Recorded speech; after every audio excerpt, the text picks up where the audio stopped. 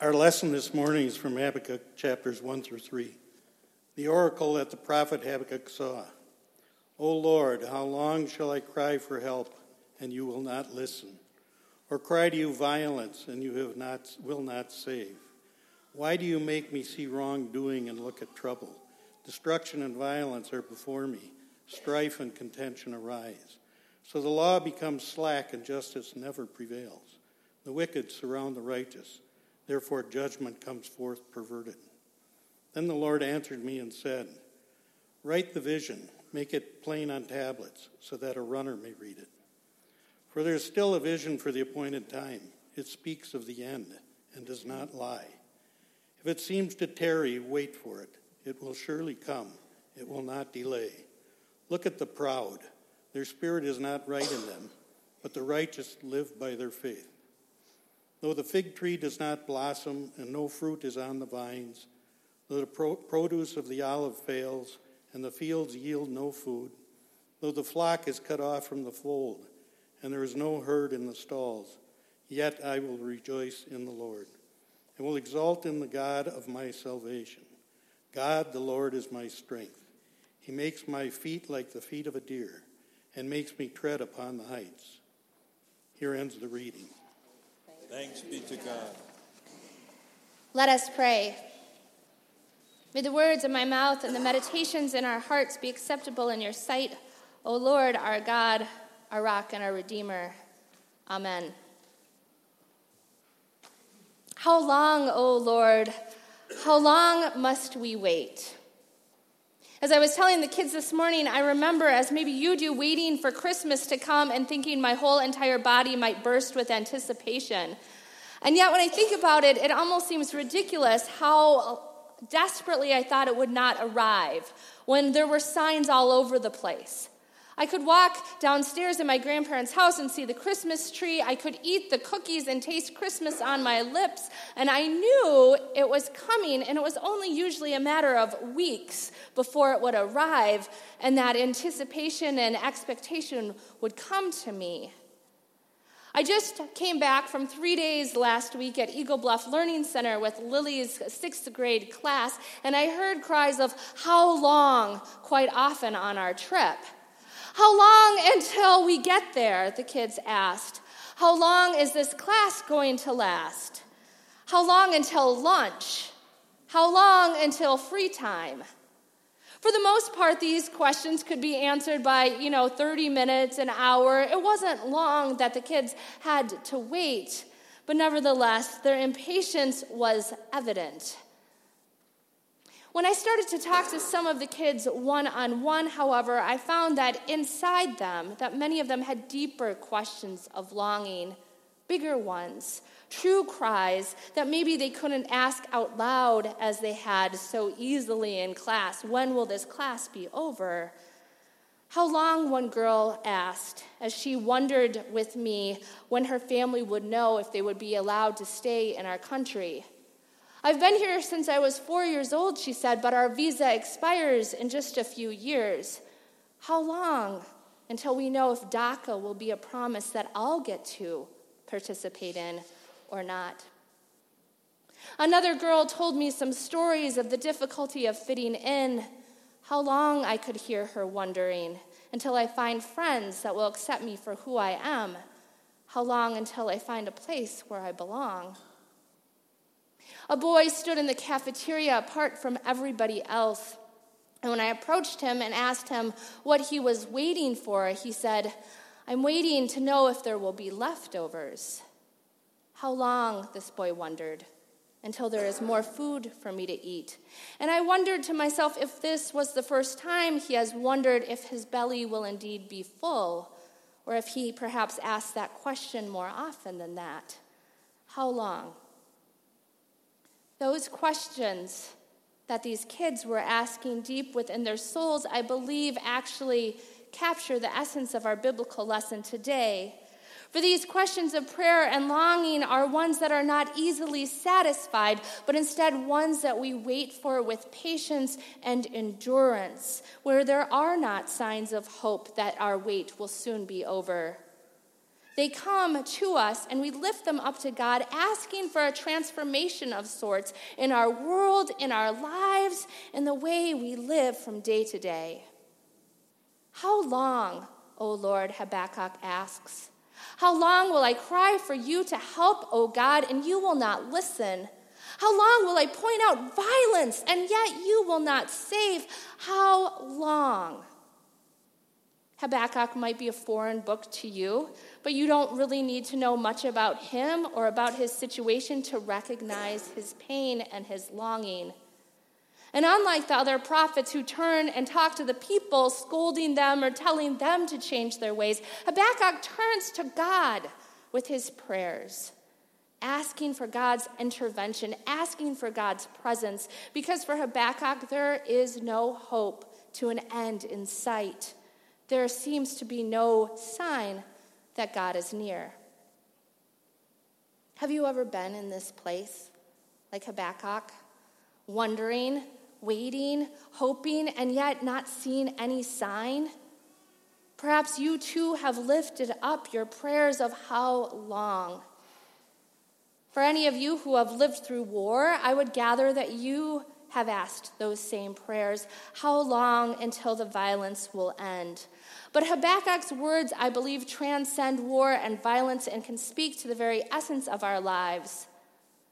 Perhaps you have asked these words, how long, as you've waited for medical results? How long until I get that phone call that tells me that everything's okay? Or perhaps you've wondered in the doctor's office, how long until I find out if there is any hope for me? How long until my suffering and pain will go away? Maybe these words have been uttered in your own household. How long until my children find a place where they belong or get the help they need? How long until the fighting ends between my parents, between my children? How long until I feel safe again here in this place? Or maybe it's to your vocation. How long until I find a job and I don't have to continue to search endlessly? Or how long until I find a career that not only pays the bills but satisfies my soul? It can often feel that our cries of how long fall upon empty ears. When will you hear me, O God? Habakkuk wonders. When will you save me? As I told the kids, Habakkuk is told by God to go and make his own sign, to put up on a tablet a vision that even a runner could see as they go by, a word of hope. And we are never told what Habakkuk writes on that sign. Does he write, "Fear not"? Or perhaps he writes, "Have faith"? I wonder if Habakkuk instead maybe wrote a name, just one word. Emmanuel, perhaps. This is the promise of the Advent season, Emmanuel, that God is with us. Emmanuel, that Jesus comes into our world, hearing our cries of how long, seeing the pain of our community. And God comes, not swooping us out of it or taking away all the pain and vanquishing it with a quick snap, but instead daring to stand in it with us. The story of our faith reminds us that we have a God who hears the cries of her people. And just like a mother hears the cries of her baby at night, God comes near and comes to us to hold us in the midst of our pain. God has done it before when the people cried out in Egypt for help. God does it for his people during the exile, and God does it again today. God comes near to you and to me, to all who are crying out, how long? The book of Habakkuk is unique in the prophets because by the end of it, nothing has changed. The world continues to look as desperate and dire as it did at the very beginning. The fig tree is still barren, the flock is still cut off, the violence has not yet ended.